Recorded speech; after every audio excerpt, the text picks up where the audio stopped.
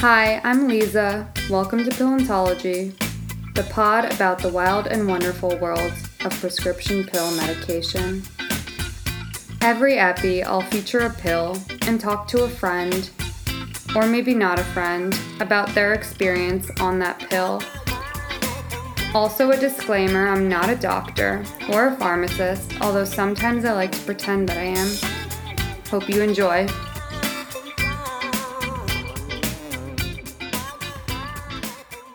Hey, Pillantology, we out here in the wilderness with Katie Garbs.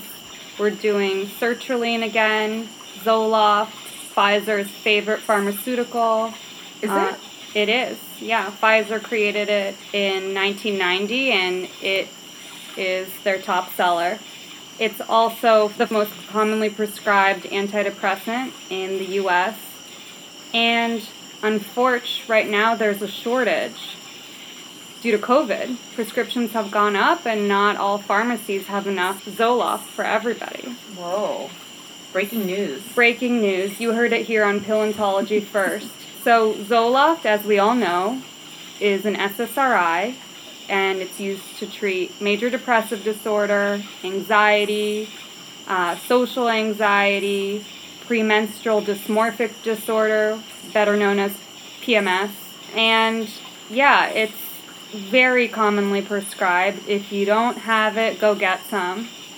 And here we have Katie Garber, who I met when I was a first-year intern at Social Twerk School, not knowing what I was getting myself into. And she was like a guardian angel, an older girl who had her shit together. And here we are now talking pills.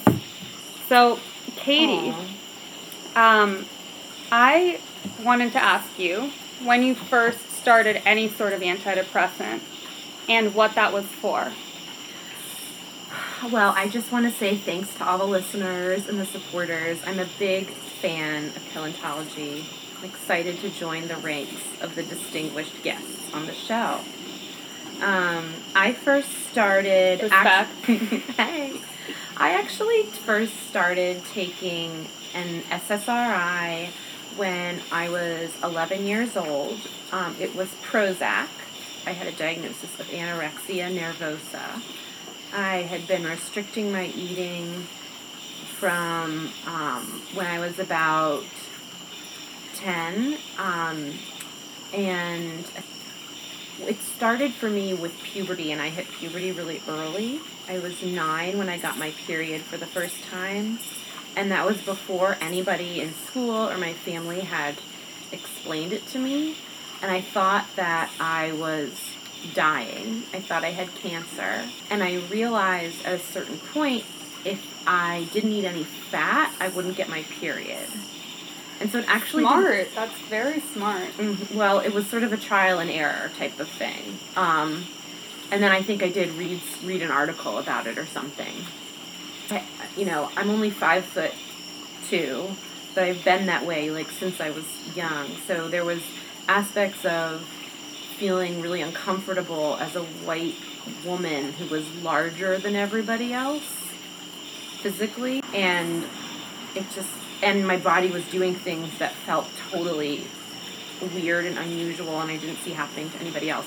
So I did have this sort of obsession over, I want to control my body, but it wasn't this sort of classic anorexia, bulimia, where you're like, I feel fat. I felt large. You were hyper tuned in to all the changes going on in your body. Right. And so I think, combined with, the developmental stress of being that age and, some of the other stuff that was happening with my family, my external family, I became hyper-focused and then obsessed with my size. And eating was the obvious way. I played a lot of soccer when I was a little kid, so I was always active, always moving. I loved being outside, and that obviously hadn't slowed any of this down or changed any of it. So I sort of looked to eating and became very obsessed with, I could tell you how many calories are in an apple or in that spoonful of yogurt, and I was just super restricted on what I ate. And then as I became treated for my anorexia, I like learned more about anorexia. And so I had this period where I was being treated, but I was actually losing weight and kind of going backwards in it because I felt like my obsession was getting smarter.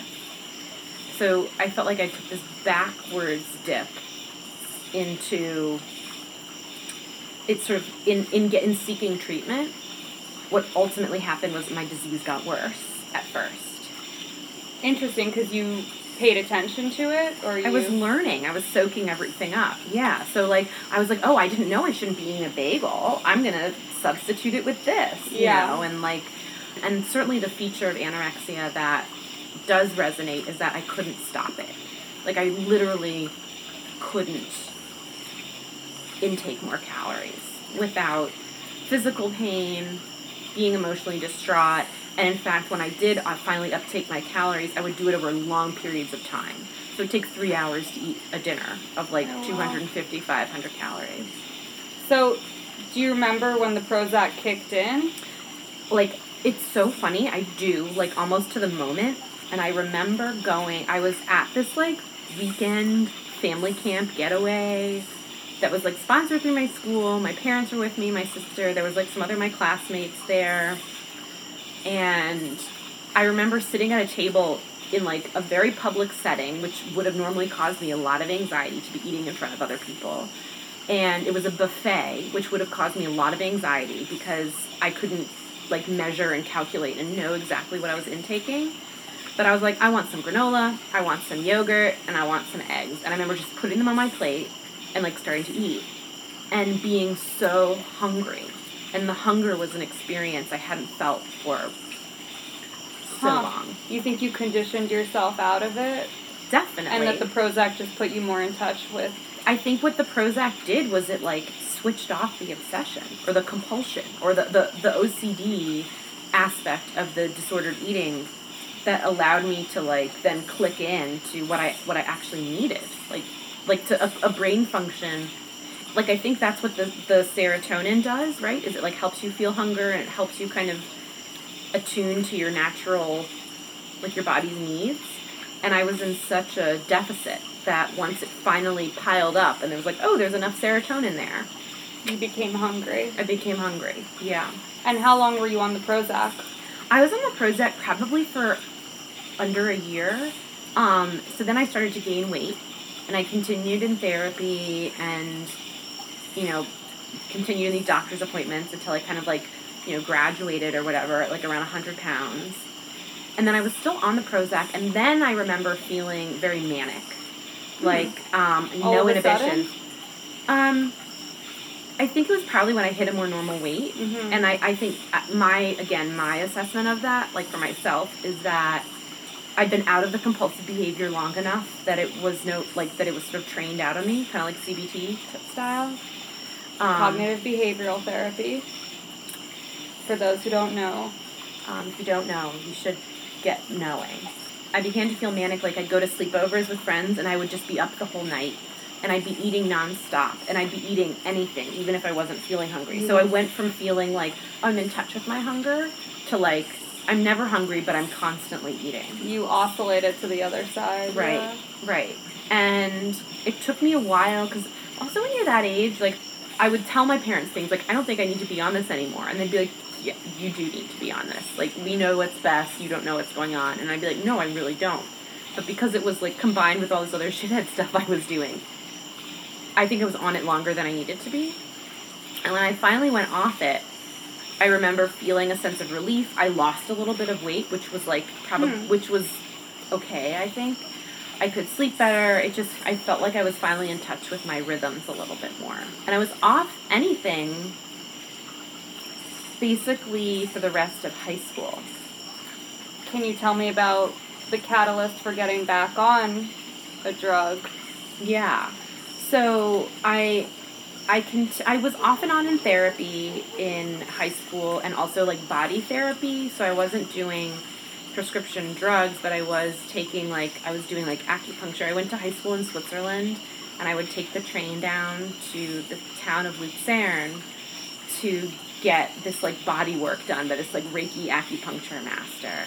And I really felt that helped my anxiety a lot because I was noticing that I was having anxiety.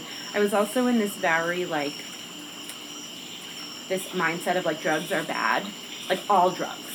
Like, I didn't want to drink. Well, no, I guess I was drinking by then. But I didn't want to smoke weed. I didn't want to do coke. I didn't want to, like, any substance. Alter your brain chemistry. I didn't want to alter my brain chemistry. I felt like brain chemistry is pure. Like, I had this sort of weird kind of obsession with I feel that now, despite altering my brain chemistry, but I can understand Interesting. that. Yeah. So I guess it's something that other people feel too. It's also interesting that they had, like, a Reiki acupuncture person in Switzerland. I feel like that was pre the wave here in the U.S. Yeah, it would have been like 2003, 2002. That's pretty cool. Yeah. And that helped a lot, you said. It helped a lot. Like, it was very centering. I had some very rocky relationships with different people in my life, especially authority figures, and I would go to these sessions and just felt, like, very centered. I think it's also because I'm a Scorpio sun sign, and we're very intense, and our bodies, like, hold a lot. So I think doing slow body movement, like yoga or these sort of, like, Reiki things is, like... But I would feel very anxious, especially at night. Like, I couldn't sleep without a light on often. I would get kind of hyper-obsessed with relationships, feeling like just perseverating on stuff. Like, problems needed to be solved. Problems that needed to be solved, right, exactly. And I would have these, like, emotional outbursts at times, which were cathartic, but also... Inappropriate? Yes, inappropriate is the right word. So I feel like, in hindsight, my mood was somewhat dysregulated. But I don't know how much of that is... And I feel like this is something that is, like, a theme on Pillantology. It's a theme with anybody who's taken these meds when they were so young. It's like, how much do I know that that's my brain chemistry? Or how much was that just, like, that's what it's like to be 17? Right. You know? Right. It's hard to know. And I think the question that I've gotten to know as I've gotten even, like, more removed from it, as I'm in my, mid-30s now, is why does it matter? Why is that question important? Like, why does it keep posing itself? Because I can't answer it, obviously. No one will ever know. And what meaning does that question hold for me? And I don't know. I think there's some aspects of control, but to answer your question about the next time I went on a pill was actually, it wasn't until 2010, and I was having, like, massive chronic OBGYN issues. And I kept oscillating between basically having a yeast infection and BV, which is short for bacterial vaginosis, which essentially is a symptom of the pH balance in my lady part. And I was uncomfortable, like, all of the time. Was it brought on by sex? So it turns out that it was probably actually brought on by birth control. That about 15 to 25, I don't know if I'm right on the statistics, % of women who take a tricyclic birth control, such as, what's the, like, classic? Ortho-tricycline low. Correct. Brought to you by Ortho-tricycline low. So there's the progestin in it, which is part of the hormone, not the estrogen, it's like the other hormone. A lot of women are actually have a sensitivity or even an allergy to when it's synthetic. Because I was concerned when I got pregnant. I was like, well, your body produces a lot more progestin. What's going to happen down there? And my OBGYN was like, it should be fine. Even people who have this sensitivity, when it's, like, natural, they don't have it. And lo and behold, there was no problems during pregnancy. So there's something about this synthetic progestin that caused this vaginismus and vulvodynia. It's basically like eczema in your vagina. Another thing that happened was I was getting these aura migraines on the tricycline. So the doctor I was seeing at the time said, well, you should get off of that because that means you're in, like, some higher risk category for having a stroke or something while you're on this. So get off of that, and I'm going to give you this more old school birth control pill that's progestin. The mini pill. Progestin only? It's progestin only, which, unbeknownst to me, was, like, making matters worse downstairs. And I basically didn't get a period, or, like, I hardly ever did. or it was just spotting. But Squid ink, as we like to call it on Paleontology. oh, I haven't listened to that episode yet. It's not an episode. It's an episode now. So, it was bad enough for a long enough time that you decided to go to a specialist here. I in DC. finally was referred to a specialist when I'd moved back here because I went to see my OBGYN like every 4 to 6 weeks when I was in Rochester. It was constant.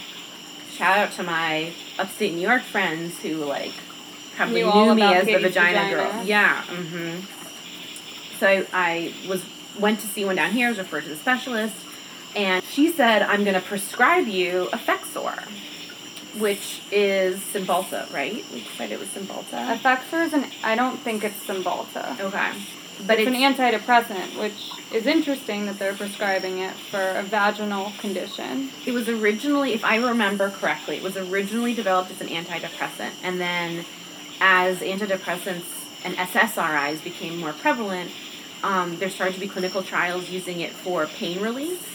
And they found that in nerve pain, Like fibromyalgia. or other sort of like, Neuralgia. and other neuralgias,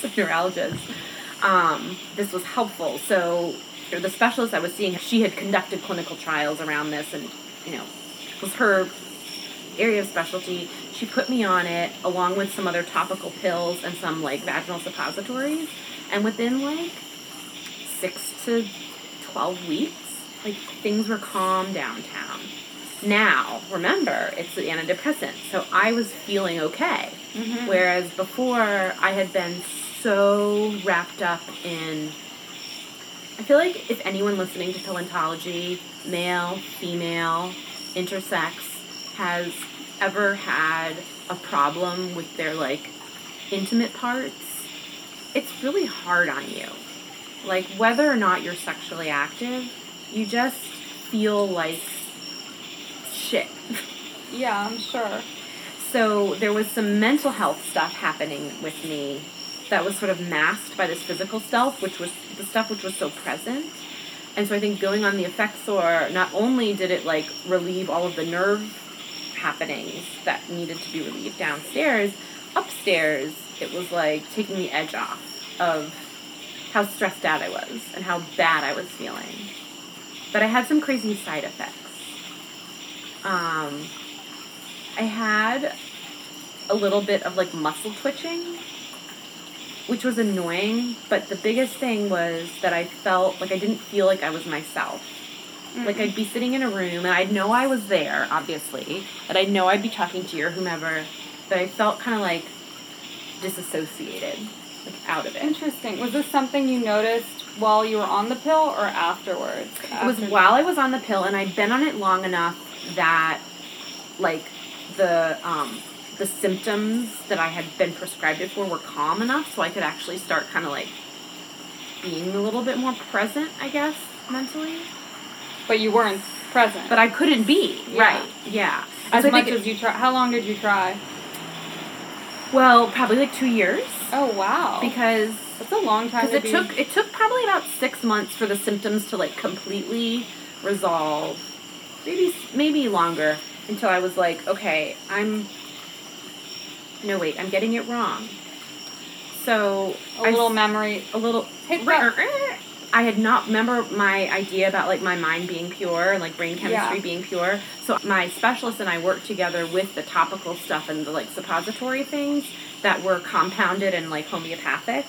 We worked with that for several months before I decided to go on the Effexor because I was so anti-pills. It was like a last resort. Right. So we tried a lot of other things first. So I probably actually didn't go on the Effexor till sometime in 2011. So how did you know it was the pill that was causing your dissociation and not just, It was pretty... That's a good question. I think because I just felt so weird. For so long. For 2 years. It wasn't totally 2 years. So I think I probably had the side effects at first, but I was like... You didn't care because you felt better? I felt better, right? My symptoms were resolving. And also, I actually at the time was my boyfriend, but now my husband, Adam. Hi, Adam. You're probably not ever going to listen to this. Shout out, baby daddy. But Adam, you better listen to this. But I used to cry before I would take the pill every night. The Effexor. Like, I was like, I do not want to take this. And he would, like, have to sit there with me and, like, literally hold my hand and be like, babe, it's just, like, this thing you have to do for your body. You gotta do it. And I had told him exactly what to do, so he knew what script to follow to make me feel better. Get yourself a robot. He was sincere. But it was, like, it was so emotional for me to have to take the pill. Like, and I'm saying the pill meaning the Effexor. Yeah. I ever since I got the diagnosis, I've never been on birth control pills. Like, again, my specialist was like, you really shouldn't ever do it, and you also should never use over-the-counter Monistat, because that irritates that problem area too. So I probably took it for about a year, and it probably took about half that long to really feel like the symptoms were calm enough, and then I felt scared to go off it, even though I had these unpleasant side effects, because I was like, I don't want to go backwards. I don't want to go off this. Right. And Effexor and disassociation felt better than having vaginismus than feeling like constant issues. pain. I also felt like with Effexor, it's like kind of a hardcore drug, and that like I really had to taper up.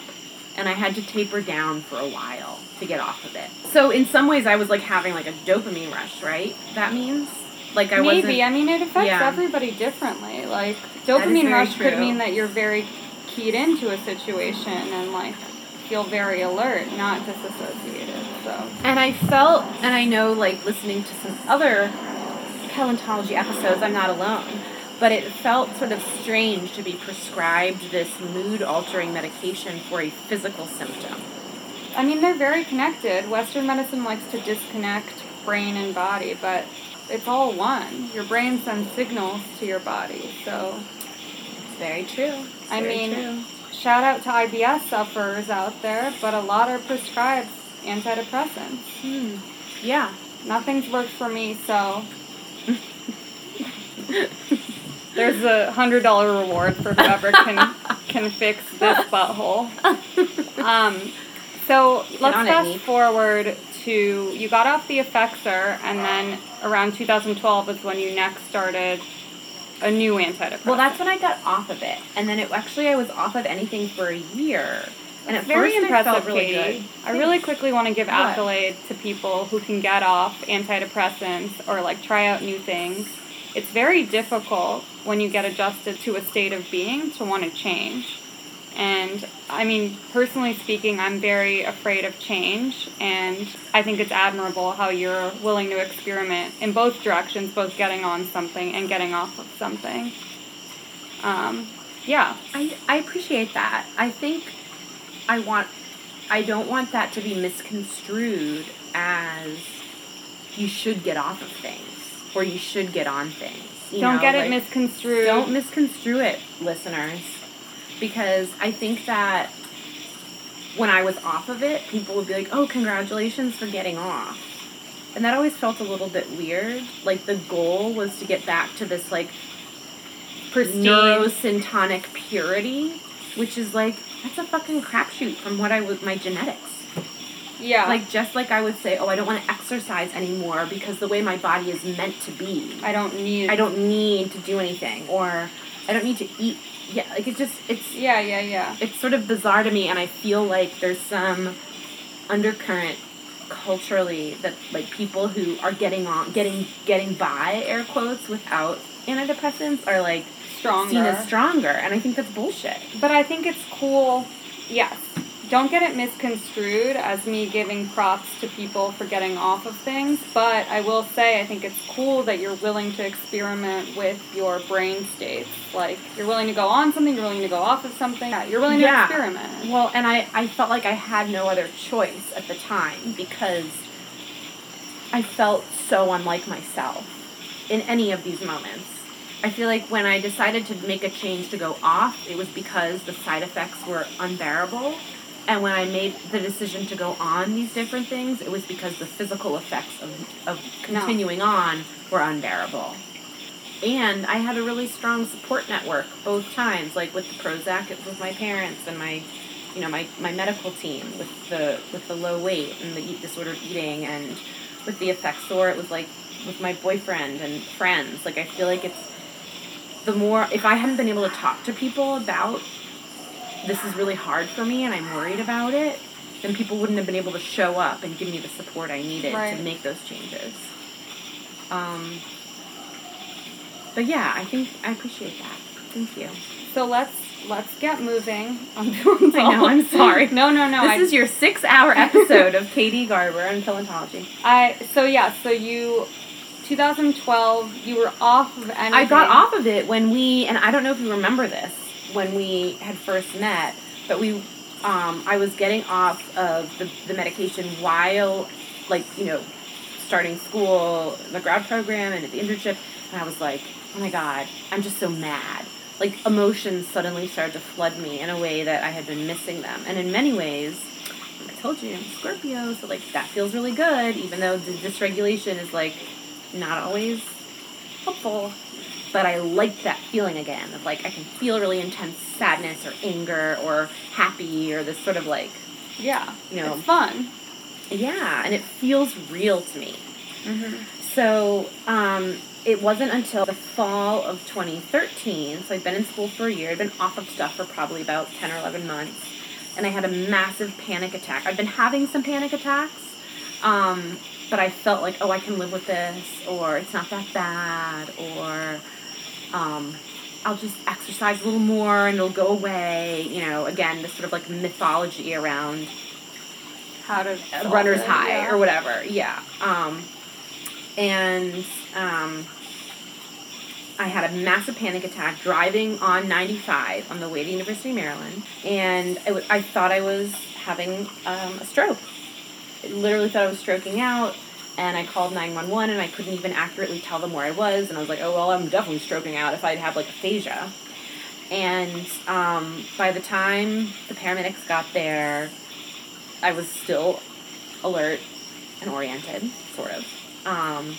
And I remember one of the EMTs telling me, he was like, look, lady, because I was sort of blah-blahing, sometimes when I was having panic, just pressured speech would come out. Mm-hmm. And I was explaining about my, I'm going to school, I'm going to be a social worker, I want to help people. And he was like, you can't help anybody if you are like this, basically. I mean, kind of like the old adage, Very you can't rude. help yourself first. Very rude. It was rude, but it was good to hear. It was this, racist white guy who was, coming to my aid and who was like, get your act together, lady. He meant it kindly. Right. But, he served you up a red pill. and that's what I needed, and I called my mom, who came and met me at a nearby Panera, and I was like, I can't drive. I'm terrified of driving now. Brought to you by Panera. And stayed at Panera for several hours, and then decided I would timidly drive home along the back. I couldn't get back on 95. And then I basically lived my life around not driving. I missed friends' weddings. I took the train back and forth to school. I didn't go places that I couldn't get to. This is what a lot of people who have anxiety do. They avoid the situations that they think could bring on the anxiety. And that doesn't do anything besides make the anxiety worse because it builds it up in your head. Well, and it confirms your sort of phobic response, right? Of You're I'm feeling sort good. of functioning if I'm not driving. But I knew that was wake-up call. I was like, I can't not drive. I've never loved to drive, and I'd much rather take the train or the bus, but, I want to be able to do it if I have to. So I started doing therapy, and I thought just therapy would help for a while. And then finally a therapist was like, why not try something? And that's where we sort of dove into a little bit more about my beliefs around the, pure neuro landscape of my brain, and talked a little bit about that and the meaning it held for me, and these questions, like I said earlier, grappling with, well, what does it mean if it's my neurocognition, or if it's amplified by something I'm taking, a mood-altering substance? What does that mean for me? And I got to the conclusion that it doesn't mean that I'm a failure. It doesn't mean that I'm a loser or an idiot or that it will have negative side effects. Right. So that's when I got on Lexapro, because I'd expressed that I'd been on Effexor and Prozac and felt like Prozac I felt manic, and Effexor I felt like cloudy and disassociative, and so I started on Lexapro. Lexapro is escitalopram. Correct. Yes. And that was the one I was on for a while. I was still having some panic attacks, but I would take, but they were more situational.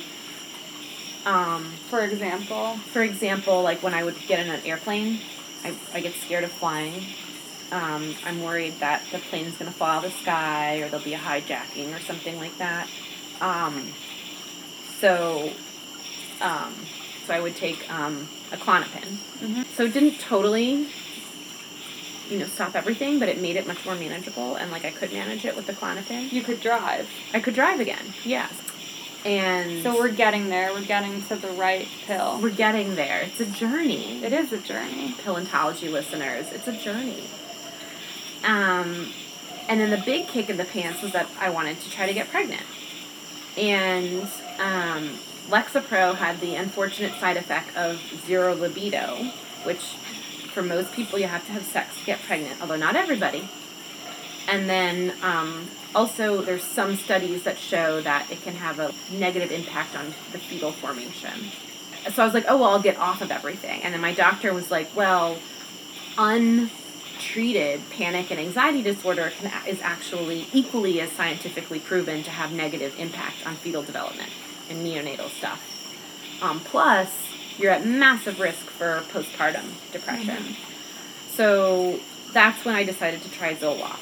And I had such a good relationship with my primary at the time, well, I still do, that I felt like... Do we want to shout out? Yeah, One Medical, Casey O'Brien. Casey O'Brien, MD? PA. PA. Mm-hmm. Also shout out to K-Dubs, my friend Kristen, who's also a PA. I highly recommend... Pivot. We're pivoting. I highly recommend Kristen. NPs and PAs over MDs. Sorry, Gary. Gary, we're giving you a heartfelt cheers. Ooh. We love you. We would prefer you over most people. So I just think that sometimes people without an MD can spend more time with you and see things a little bit more clearly, because they're not as wrapped up in the research part of things. That's just my bias that I carry around. So Casey and I would talk, and she'd be like, Katie, you know this. Come on. You have to be on something. And I'd be like, you're right. I do, Casey, and I love you. How old is Casey? She's probably my age or a little younger or older. I just talked to her today because I'm having some boob pain. She told me to wear a more supportive bra. You can just call her? On One Medical? Wow. The rich people's solution to medical care. How much is it per year? $199. That's all? $199 per year? Mm-hmm. But then, you have to pay, like, copays and stuff, but copays are, like, $20. But copays is, like, I paid that anywhere, yeah. Oh, that's kind of nice. Mm-hmm. Mm-hmm. I'll check it out. Check it. So, Katie, the culmination of the story is that you switched from Lexapro to Zoloft because there have been more studies showing that Zoloft is not harmful to neonatal development. And it's safe for breastfeeding, which was always a goal I had, was to breastfeed, which I did accomplish. And you went on how much? 50 milligrams? I think I started around 50 or 75. I remember being shocked at first because on Lexapro I was on like maybe 10, maybe 20. The dosages are way different. The dosages are way different. So I remember I had to get kind of taper down off of Lexapro and then taper on. And I remember reducing some of the side effects on Lexapro, like feeling less foggy.